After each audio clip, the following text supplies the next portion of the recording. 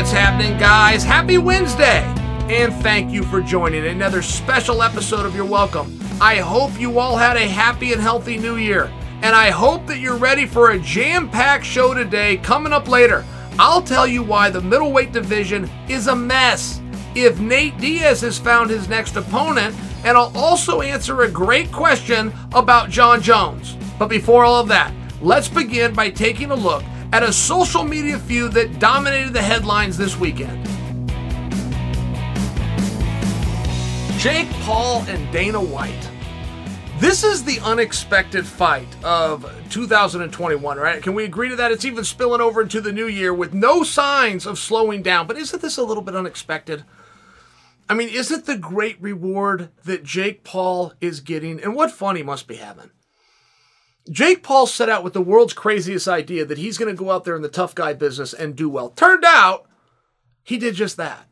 Jake Paul had a crazy idea that he's going to go into a sport of which he does not belong, with no amateur pedigree, no golden gloves, no lineage within the family, like, my uncle fought or my grandpa used to box in the army, nothing like that. He's going to do well, and he's going to headline shows with Olympians and world champions on the card. They are going to open. He is going to be the marquee fight. That is ridiculous. He did just that.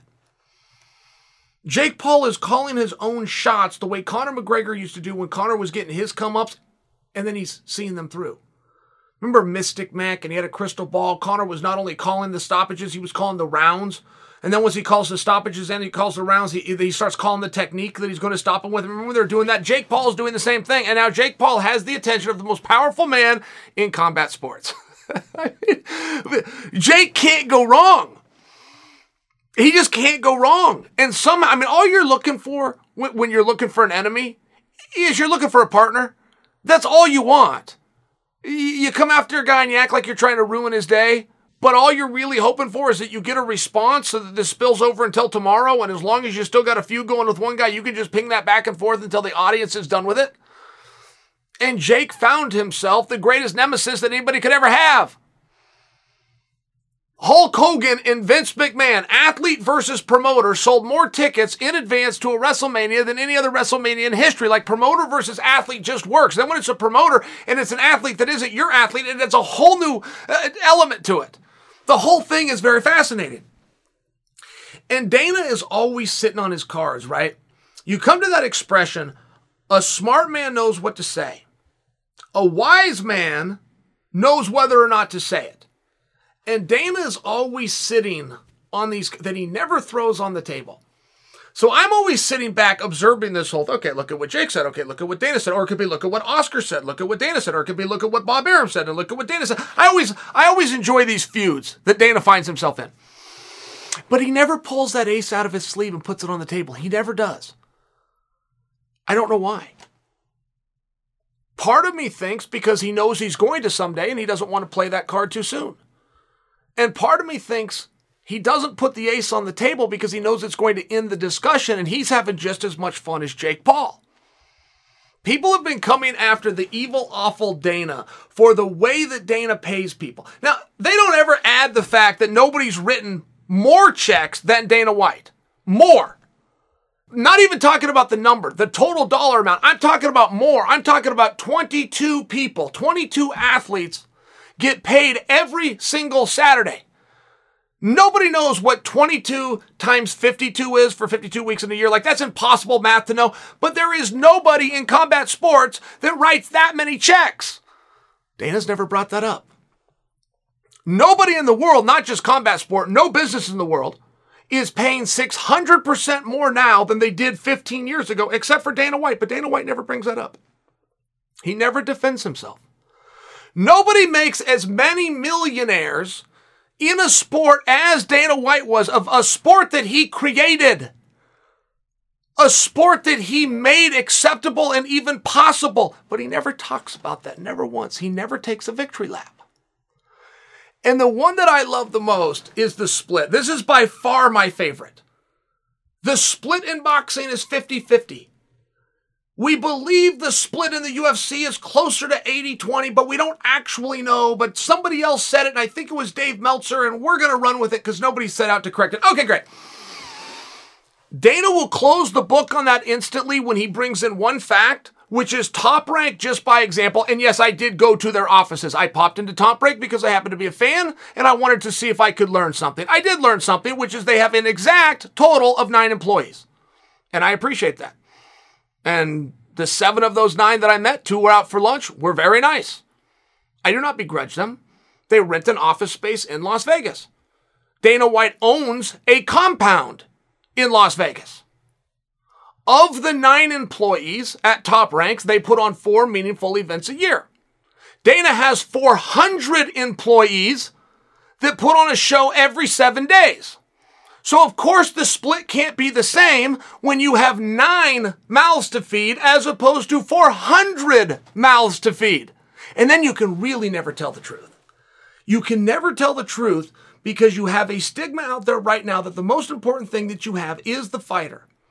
Well, that's a very nice thing. And when the fighter is the one on display, you would like to continue that message to the world. Now, the reality is, and it's in this order, your most important department is production. Your second most important department is marketing, and I will combine that with PR. When you come over to the UFC, the way that you're going to look on camera is going to be different than any way you've ever looked before. You're going to look what something the kids call cool. And you're going to have the whole world know what your story is with the 5 W's of who, what, when, why, and where, in conjunction the market and PR. That is the order. But every 7 days, fight of the night bonuses, 4 in total of $200,000, spread over 52 weeks, $9.6 million a year goes to the fighters. It doesn't go to the marketing department where it belongs. It doesn't go to the production team, who remain unnamed and never get thanked. It will go to the fighters that are asked to go to work 3 times a year. Now, for those fighters to look good and have the world know and care about their fights, 400 other people had to work 365 days a year, but they never get thanked because that's not the way the story is. The fighter should take everything. Do you see the problem? Do you see the difference? So do you see when it's fun that Dana just takes these lumps? He just takes them. He takes them and he fires back, but he never puts it on the table. He never puts it out there for you to see. He is a performance institute that will not only house, not only rehabilitate, and not only train any athlete that wants to do it. They'll feed the sub-bitch 3 times a day plus snacks. What do you think that costs? I'm guessing you're looking at about $50,000 a day just to have that. Something no other sport would ever offer. But Dana never brings up these arguments. He just takes it on the chin that he's running the evil empire here. There's no thanks. There's no victory lap that 400 other people get to be in the fight business. It's very hard to be in the fight business if you're not throwing punches or having punches thrown at you. You're not going to get it with Eddie Hearn. You never got it with Don King. Showtime's got a department, does a great job, but it's very small. They get pulled in different directions, so it would be kind of hard to isolate who is Showtime Boxing in all fairness, but they're right around that same number. That 9, 11, 14 people, right around that same number. A couple of really excellent fights a year. Not doing it every 7 days. Don't just have a leash, you have a mortgage. You've got multiple ones. You've got one going to Macau. You're looking at doing one in Brazil. I mean, it's just a very different business model. But Dana's never taken the time to explain it. He doesn't seem to care. Go ahead and hit him over the head with it. Smack him in the face with it. Do whatever you want to do. Act like the production and the marketing and the PR isn't what makes the fighter. And there's no question about that. Like, that's not debatable. Brock Lesnar fought for a promotion. I believe it was in Japan. What was that called? Was it K1? It wasn't Pride. It was somebody else. They didn't do very well. Ronda Rousey had a whole bunch of fights before she came to the UFC. She never sold out an arena. Conor McGregor fought in several different organizations and most certainly was not marquee. But the production, in conjunction with the marketing and PR department of the UFC, have made for something very special. Very, very special. A ton of hard work. Men and women that will never get any credit, and some of them started out the hard way. Internships, just trying to get a foot in the door. Traveling the world, eating dinner alone in a hotel, living out of a suitcase. They will never be thanked. Every Saturday night, the bonuses will go to the athletes. The athletes who got to go out there and showcase their skills in a very well-produced event that the world is watching, and those 2 departments never get discussed. And I'm not acting as though those are the only 2 important departments. By the way, I'm sharing for you, if you're going to talk about in order of who there is to thank, that's who there is to thank. And if you want to know why the split can't be bigger, because you're not feeding 8 people 3 times a year. You're feeding 400 people and obligations to the bank and a mortgage and servicing debt and finding a way to keep it all going 24/7, 365. They are vastly different models. There is nothing like it. That includes the entertainment model of Hollywood. That includes the entertainment model of song and dance. There is nothing like this. And there is no team and more people in any form of combat in the history of ever. I will see Olympians attempt to do this every 4 years. They'll talk about what their cut should be, because after all, that's what this is all about. And nobody's going to correct them because we want them to feel that way. Why would we want to take that away from them? They're absolutely an integral part, and they're absolutely doing a great job, and they absolutely have earned that opportunity. But I'm not watching because of your skills. I'm watching because you're on television. So do I give you the credit or do I give it to NBC? I mean, do you see the difference? That's the reality. And any smart man knows the truth. A wise man just knows whether or not to say it.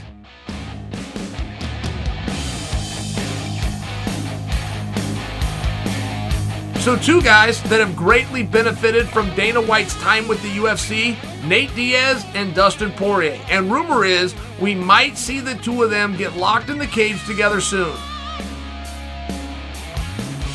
Dustin Poirier goes on Teddy Atlas's program and somehow drops a great nugget that he has agreed to fight Nate Diaz on short notice. Now, I'm giving you those two clues because that's all that we have.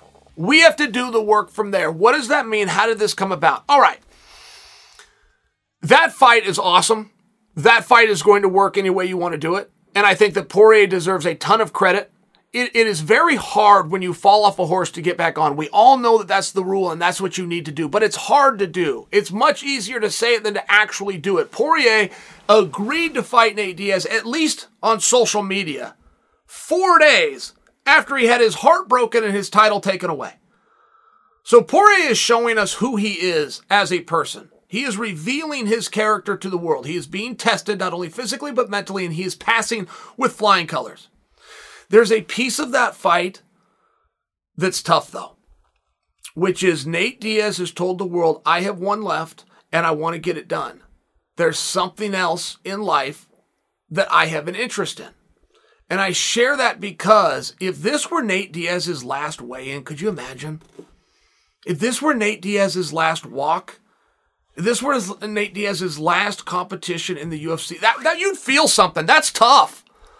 Right, I mean, Nate Diaz and UFC, these go together. Diaz, MMA, these things go together. That would be tough stuff. We would never miss that for all the tea in China. The other side of it is, what is this about and what happens? And there's certain things that you have to do in a night. You are trying to win, but there's other things you have to do. So what would Nate Diaz have to do? Nate Diaz, the rumor, I have no inside information, but of boxing Jake Paul. That's just a rumor that I believe. I believe that that's got an interest and there's a conversation and he would like to have it, and contractually he cannot even sit down and hear anybody out. That's just what I believe. Nobody's disputed that. We'll operate on that assumption. Okay, so what does Nate need to do? Does he have to beat Poirier? That's certainly going to be his plan, but does he have to do it? Does he have to look good with Poirier? Does he have to fight Poirier differently? Does he have to fight him standing up, showing the lefts and the right hands, showing these boxing skills? I don't know. I'm asking you guys. I don't know. I don't think so. I don't think they go hand in hand. I think that has always been a miss by MMA fighters from Jump Street, thinking that they have to go out in MMA fights and do boxing as a way to be believable and credible to the boxing world. I don't think it has anything to do with anything. I think you just have to go out and compete mano a mano and get your hand raised. If you can't do that, go out and compete and show heart and show grit and show toughness. But you see what I'm saying here, guys. What I'm saying is if an athlete doesn't believe, if an athlete doesn't agree, if an athlete thinks he has to go out and do certain things in an MMA fight to be compelled to a totally different sport, tough. He's in a tough spot. One of my favorite expressions, boxing announcer said this. I was a little kid. I heard it and I've taken it with me, which is fighters always want to look good. But here's the deal. Look good next time. Tonight, just win. When next time comes, I'm going to look good next time. Tonight, I'm going to just win. And there is a real relevance to that. And there's all sorts of different wins, particularly when you're dealing with Nate Diaz. Nate Diaz had wins in his fight with Leon. The high spot of the night went to him. The loudest reaction from the crowd due to the highest spot of the night went to Nate. And Nate had wins, and Nate has an ability to get wins that aren't just the victory of the final decision within the contest. But I don't want, first off, that's going to hurt me. If that is Nate's last time weighing in, a Nate Diaz weigh-ins is so special. That crowd that comes out, that reception that they give him to just walk onto a stage and get onto a scale, there is nobody that can touch a Nate Diaz weigh-in. The walkout for Nate Diaz, when they pop his face on the screen, that music's playing and he leaves the locker room, there is an energy, you will never forget it if you see it live. He is special. Nate Diaz is special. And if that's his last one, boy, that's going to be tough stuff. And then what's on the line for Poirier? First off, what weight class are these boys going to fight at? Nate fights at 55, but Nate fights at 70 as of late. I don't even know that Nate's talking about going back down to 55, but that is an interesting piece of the story. Because that would mean that Poirier is going to go fight at 170 pounds. Very interesting because Poirier alluded and foreshadowed that he may become a 170-pounder after he gets done with the contest with Charles Oliveira. The contest with Charles Oliveira is done, and now it looks as though Poirier is going up to 170 pounds. Is he planning to stay there? I mean, 170 gets shaken from the roots on up if you insert Dustin Poirier into it. And if Dustin Poirier's biggest opportunity is Nate, who he wants to fight, has wanted to fight for years, and the weight class is 170, all of a sudden he's a 170-pounder. Simple as that. What makes the difference between a 70-pounder and a 55-pounder? One of them fights at 170, right? It's as simple as that. If he goes on, that's what I would predict. I don't think Nate's cutting back down to 55. Do you guys? No. Nate's a big guy. He's been fighting at 70. If he's going to fight Poirier's going to have to come up to 170. And then are there special rules put on the match? Nate versus Leon, by example, was a mega fight, and out of nowhere, they came in and go, okay, it's not a title fight and it's not a main event, but you're going 5 rounds anyway. All right, great. More Nate. Everybody wins. But it's an interesting piece. Is Poirier now a 70-pounder? Very interesting piece. Poirier looks as though he's getting back on that horse and he's going to try to make that run one more time. Maybe he's going to do it at 170. But his marching orders and his goals still appear to be pretty clear to us. What are Nate's goals? What does Nate have to do? I overheard a conversation one time. Dana White and Cain Velasquez. I just happened to be within ear's distance. I overheard it. MGM Grand, co-main event, Daniel Cormier versus Pat Cummins. Daniel Cormier was a top guy in the world in 2 different divisions, getting ready to take on John Jones for a world championship. His opponent, I believe, was to be Rashad Evans, and Rashad pulled out. Daniel doesn't have a dance partner.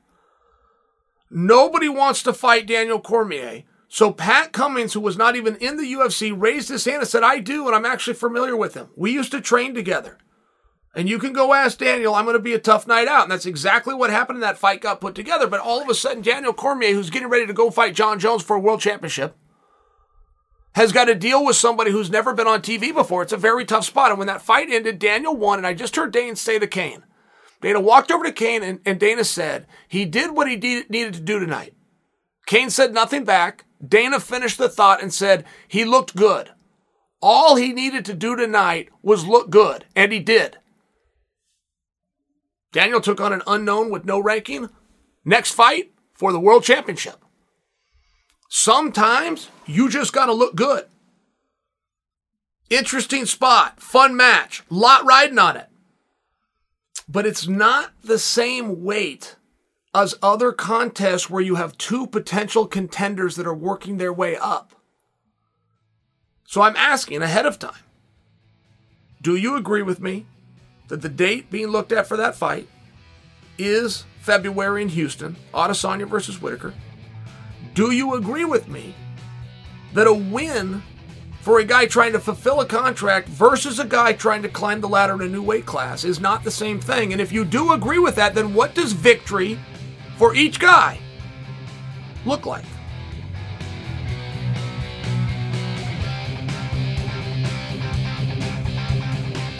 So I believe if it were to happen, Dustin Poirier versus Nate Diaz belongs on the February card that is headlined by Israel Adesanya. And speaking of Izzy, I've got something I'd like to say to the rest of the guys at 185 pounds. Everything in this sport is a competition. Everything. Every press conference you go to, you should be keeping track. If you've got a pen and a piece of paper in front of you, you should be making a tally. How many questions were you asked and how long did you spend answering them versus whoever else is on that stage with you? And if you show up and you're not getting questions and you don't find a way to interject, shame on you. Everything is a competition. They got t-shirts for sale. You should be keeping track. You should find a friend over there in the company and just get numbers. Who is selling what? How far am I behind? This guy's selling more for me. Great. That's all I need to know. I'll take it from there, do my own investigative work. I will stalk this guy. I will follow him on social media. I will look at every single thing that he ever does that has anything to do with these goddamn t-shirts, and then I'm going to copy his idea. But it's all a competition. Middleweights, all of you are losing. You are losing, and you are losing badly. When I take a look at middleweight, I would argue that Israel Adesanya is the most fun fighter to watch. I would also argue that he is the most dynamic. I can't prove those things. Those are opinion-based, but we do have a popular majority vote, and I think that you guys would concede that to me, man. Adesanya does everything right. He will entertain you on his way to the ring. He is going to cut a promo before he leaves the ring, and he has never had a boring fight. I mean, right, Adesanya, this guy's got it going on. Adesanya is about to fight Robert Whittaker. I forgot those two were going to fight until Adesanya came out 2 days ago and said, things are going to be very different this time. Thinking things are going to be very different. You knocked him out twice the first time. Well, like, what more difference? But it was still interesting, and I still read it, and I'm going, man, I really want to see that fight, by the way. I am not hating on Whittaker versus Adesanya at all.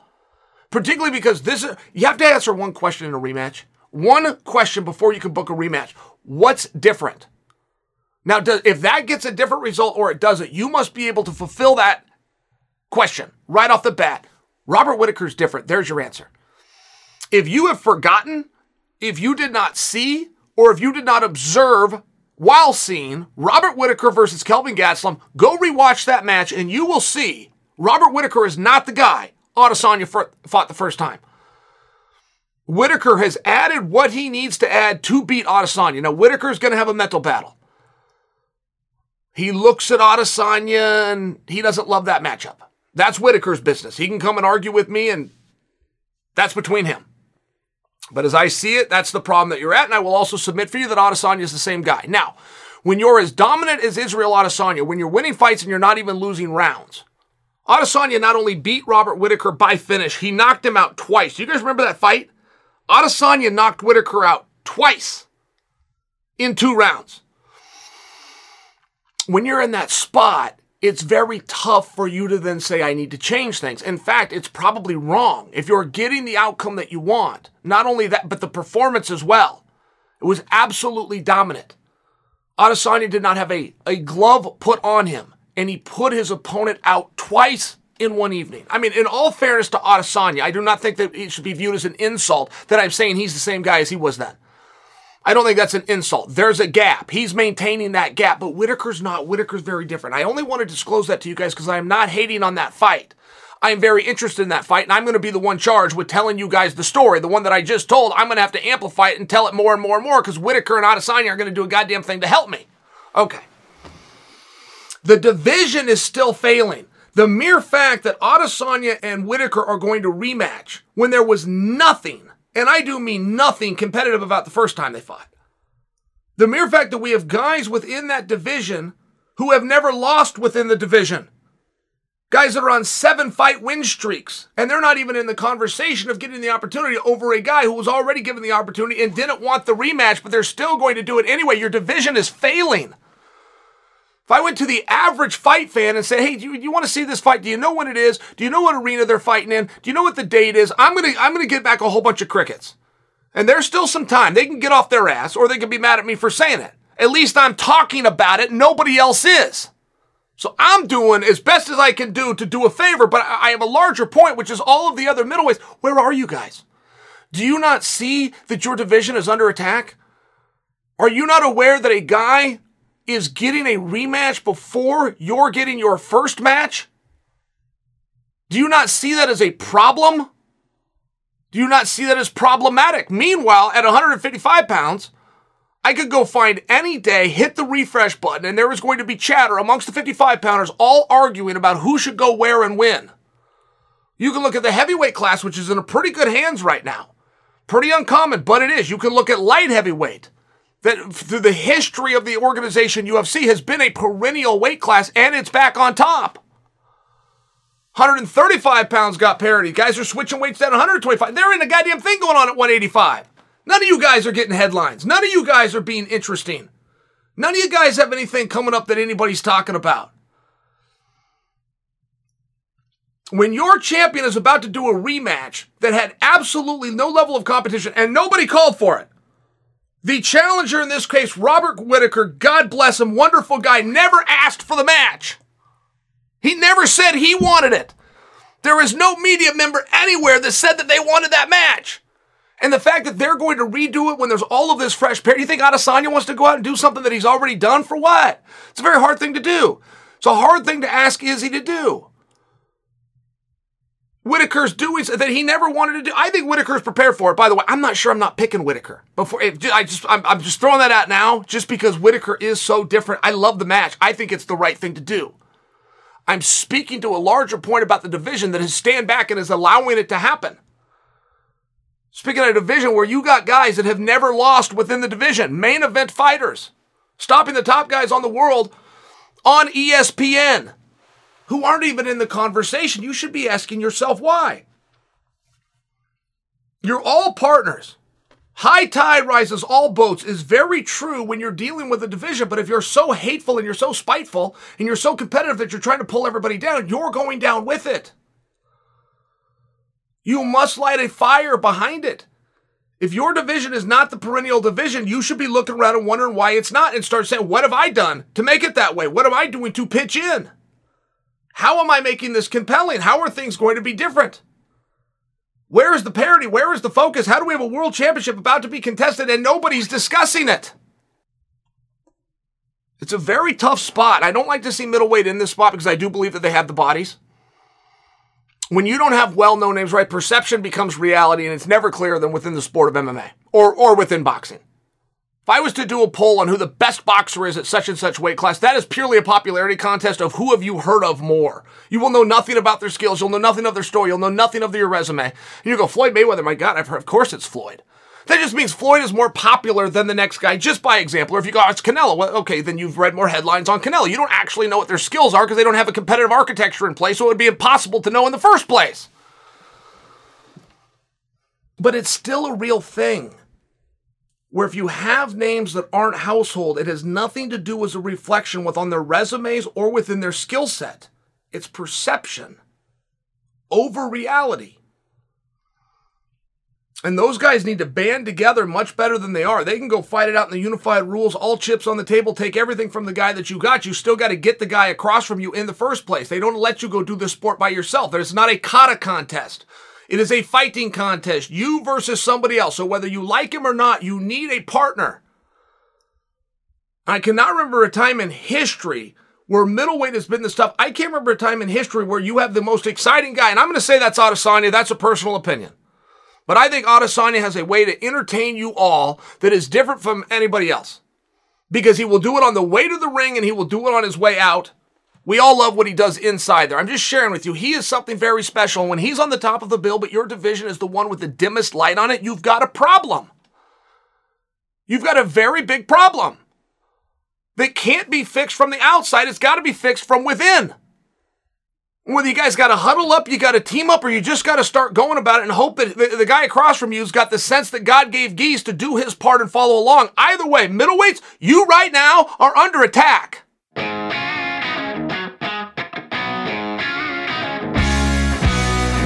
Another guy that's got linked to Adesanya a lot in the past is, of course, Jon Jones. Now, I got asked a question earlier about Jon, and I liked it so much, I wanted to share it with you guys. Who needs who more? Does Jon Jones need the heavyweight division, or does the heavyweight division need Jon Jones? And I'm just asking about more. Because as this gets closer, as the return of Jon gets closer, I must tell you, I get more and more interested, and I would even put my interest on the side of excited. The John Jones experiment is one that I am watching extremely closely. And when John used to do a little bit better job of coming out on social media and bringing us all into it, I was the first one there. And even if I come to you guys and act like a jerk about it and try to dismiss him because I got a personal thing with John Jones, in fairness, I was interested. John Jones walking away from 205 pounds, moving into heavyweight, and taking X amount of time to change the physiology of his body so that he was what he believed to be big enough. And I have to word it like that because I think John Jones could have done just fine at heavyweight weighing in at 205 pounds. I think that he's that talented. He mentally needed to weigh 240, and he told us that. Where that number came from, is that an arbitrary number? Did he study it? Did he know himself, who he looked, why he came up with 240? He's never disclosed to us, but this is what he disclosed, and then he went to work. He got into the lifting. He got into the proteins. I'm sure he had to eat more. I'm sure he had to run less, right? I mean, it's ultimately calories in to calories out, and you're talking about good weight, and he was putting on some pretty good weight, man. He was looking good. That's just a hard thing to do, particularly post-30. I believe that particularly for males, you have control of your body once you're 25. Your body's not going to grow. It's not going to throw you off. It's not going to change things. John did it on purpose. And I can just remember back to my youth, taking a break in the summer, 2 months off, come back into wrestling practice. It was like it was my first day. I'm 2 inches taller. I've gained 8 pounds, but that threw off my timing. It threw off my balance. It threw off my position. I mean, I remember this year after year after year. I'm sure you guys can relate. But I had no control of that. I didn't have control of my body yet. John had control of his body, but he changed the physiology anyway. That's interesting to me. And I don't know if I fully agree with most people's timeline. Most people's timeline with John Jones goes something like this. People lost interest in John Jones.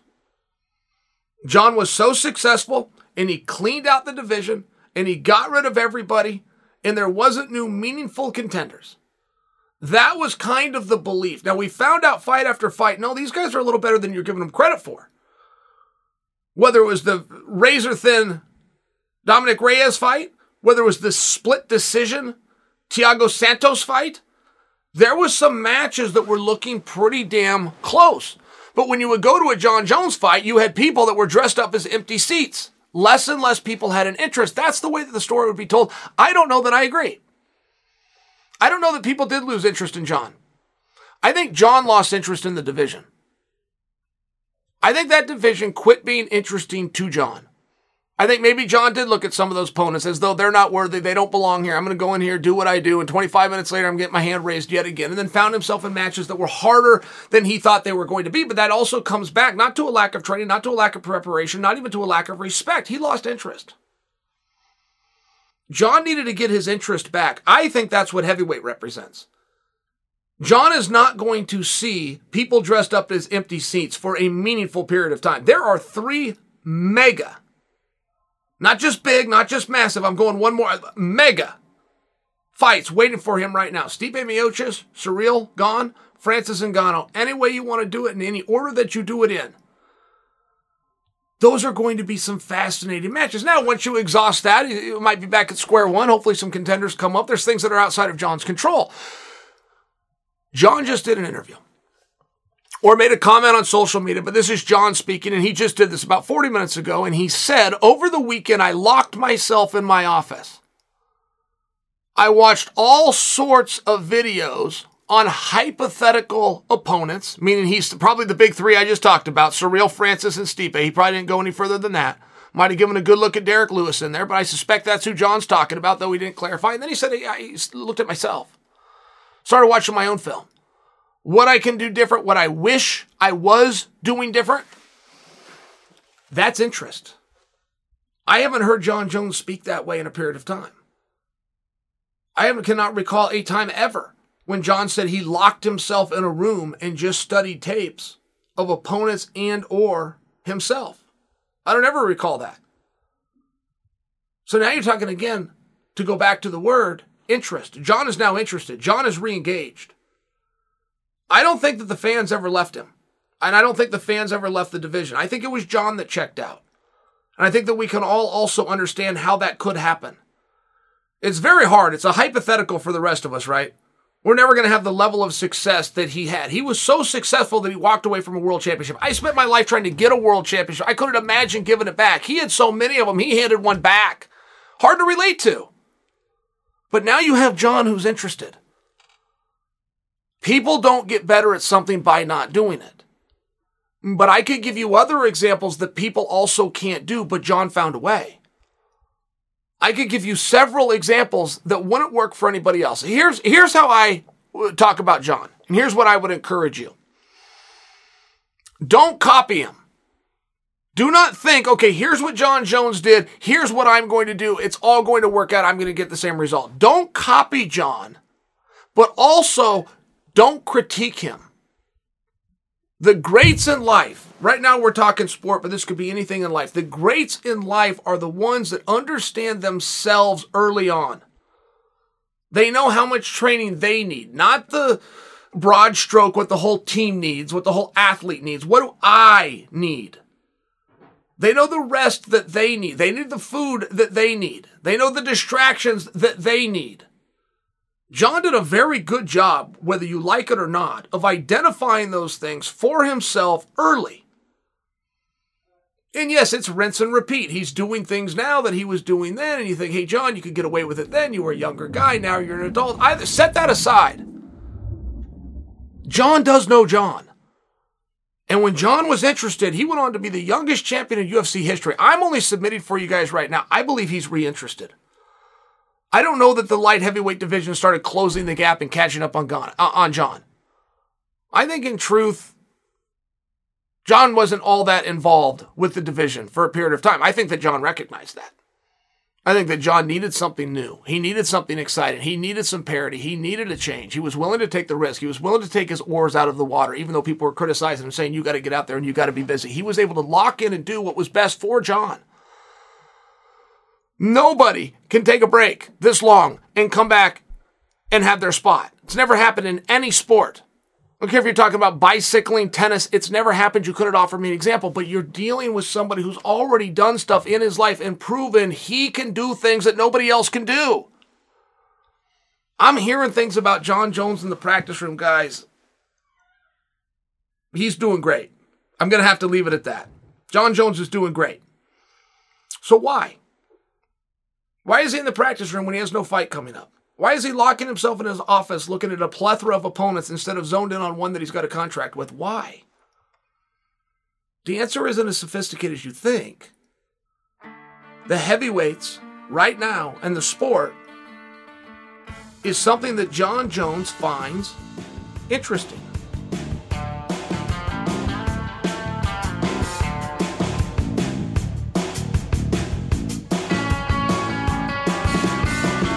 To close out today's show, I want to take a few minutes and give the lightweight champion his due and speculate about Conor McGregor's eventual return to the octagon.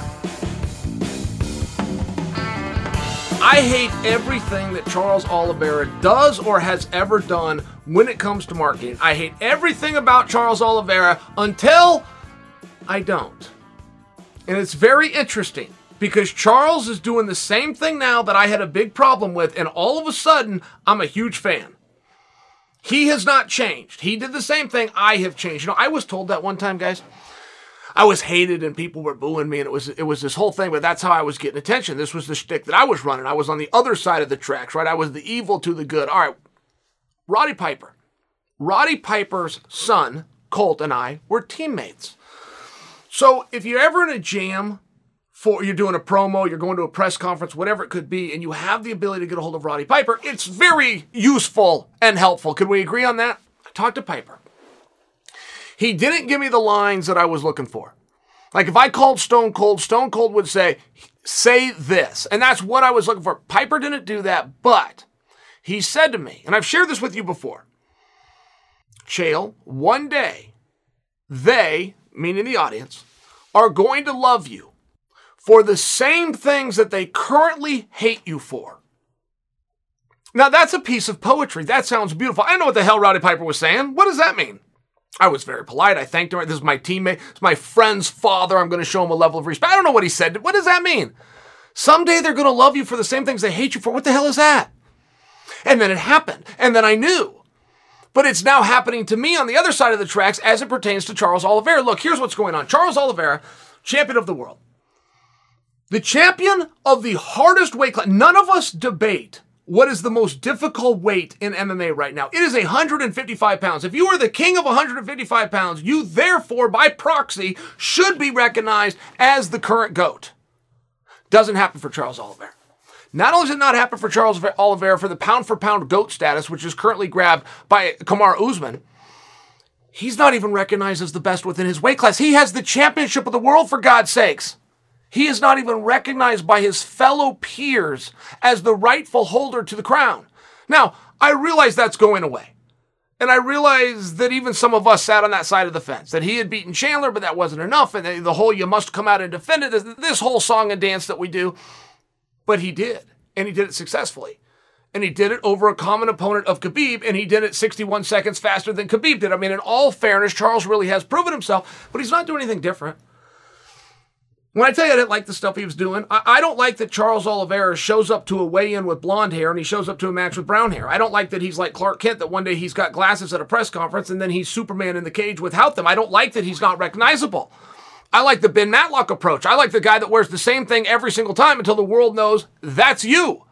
I don't care if that's Conor McGregor in the tuxedo. I don't care if that's Chuck Liddell with the mohawk. I don't care if that's Quentin Jackson with the chain. There's something to be said for a gimmick and a character so that you're recognizable is the one thing that Charles was missing, and nobody grabbed him. Nobody within his team grabbed him and said, hey, let's quit changing your identity. People don't know what you look like yet. Now that he's over with me, I can't wait to see what he wears next. I can't wait to see the new frames of glasses. I don't care if his hair is purple. I mean, right, once it works, once that problem is solved, and it is solved, Charles Oliveira is now a recognizable name. So now what Roddy Piper told me many years ago, which is they will love you for the same thing that they currently hate you for, I now love Oliveira for the same things that I hated him for. Point Oliveira. But Oliveira right now just did something very low-hanging fruit. He's in this back and forth. I don't even know that this is Charles' option to fight Justin Gaethje or fight Conor McGregor. He is painting this narrative in a way that it is his decision. I don't know that Dana has given him that kind of leeway. But okay, Dana hasn't stepped in front of him and said he hasn't, so let's just go with the one narrative that we have, that Charles Oliveira is going to choose between Conor McGregor and Justin Gaethje. What does Oliveira do? Oliveira goes to social media and he sets up a poll. He wants feedback from the fans. Now guys, don't ever mistake. Whenever you are asking for advice, you are looking for an accomplice. So Charles Oliveira has now gone to the very people, you, who will tell him who he should fight, whether you're inside of the big fight, which is Conor, or you're inside of the fight that represents integrity and you pay attention to the rankings in Justin Gaethje. He has now come to you, the very people who will tell him he did the wrong thing. And he has made you accomplices. It's simple. It's an easy one. It's low-hanging fruit, but he did it. It's what we call a cheap pop. You have a pop versus heat. Pop, that vernacular means a cheer. Heat means a boo. So a wrestler will often go into a new town, let's call it Baltimore. And he'll grab the microphone in the ring and he'll say, what's up, Baltimore? And that's going to get a cheap pop. Everybody's going to cheer because he just said their hometown. Or you could go for cheap heat that says, I hate being in Baltimore, and everybody boos. It's very simple, but it doesn't mean that it's any less effective. I can't give him an A in creativity, but I can give him an A in identifying something that works, something that's going to appeal him to the masses, act as though he's asking for advice when he's truly looking for accomplices. And he found them. And you accomplices also gave him the answer that he had his fingers crossed and he was hoping for, which was Conor McGregor. Now, the one reason, and there is only one, that we don't want it to be Conor, is we don't want to screw over Justin Gaethje. Now, the litmus test for should we cry and hang our head for Justin Gaethje is simply this. If Justin was in the same position, what would Justin do? Would Justin go for the big money fight, or would Justin pay attention to the integrity and adhere to that of the rankings?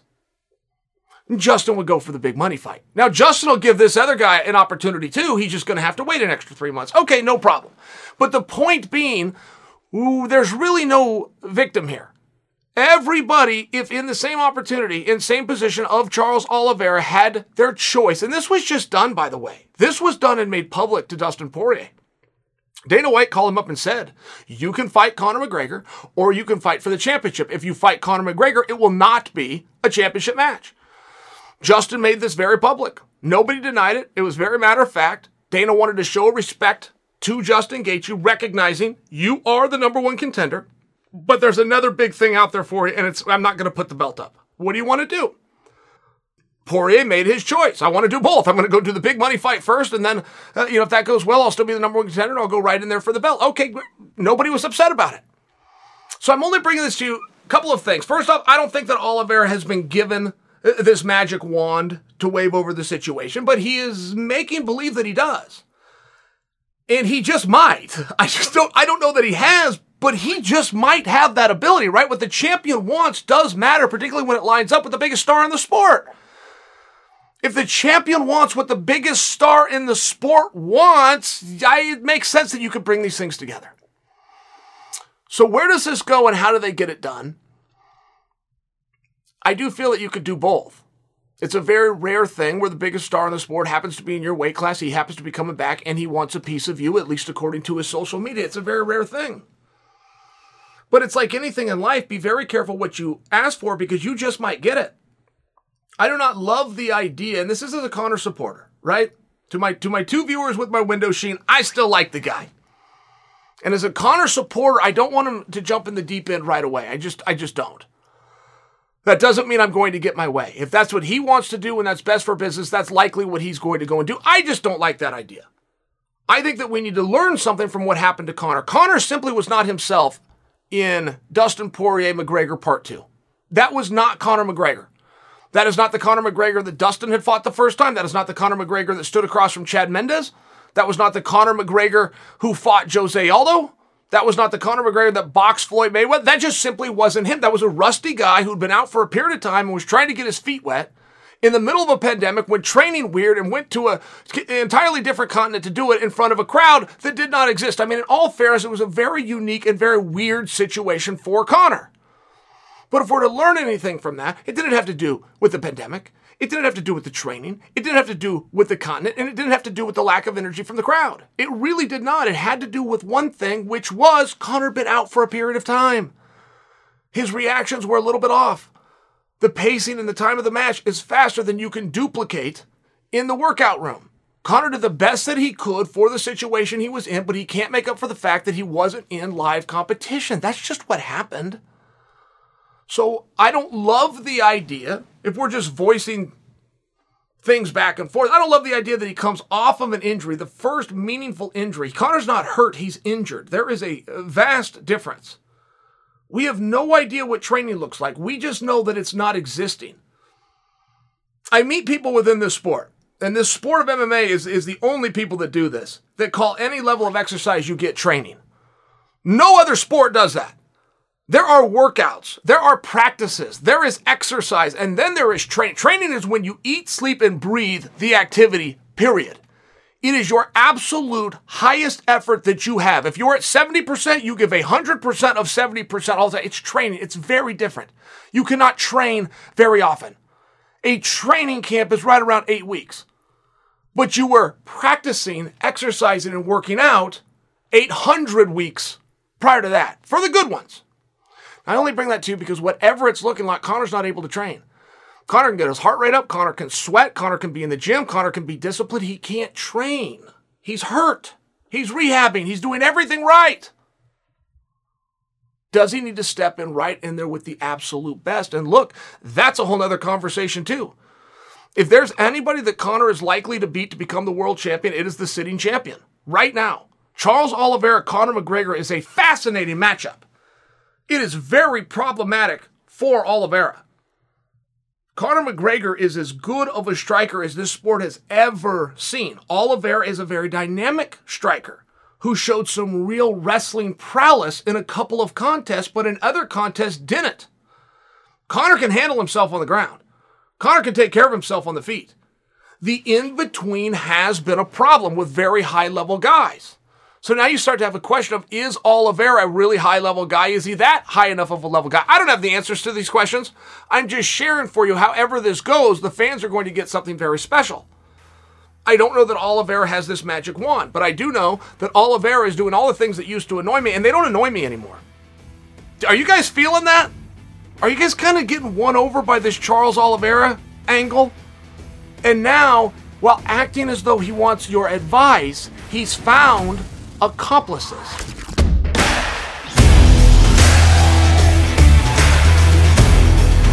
All right, guys, that's it for today's episode. If you enjoyed it, head on over to Apple Podcasts, search for the show, and leave a review like our friend Toby, who says Uncle Chael is worth listening to for knowledge and entertainment. Well, thank you, Toby.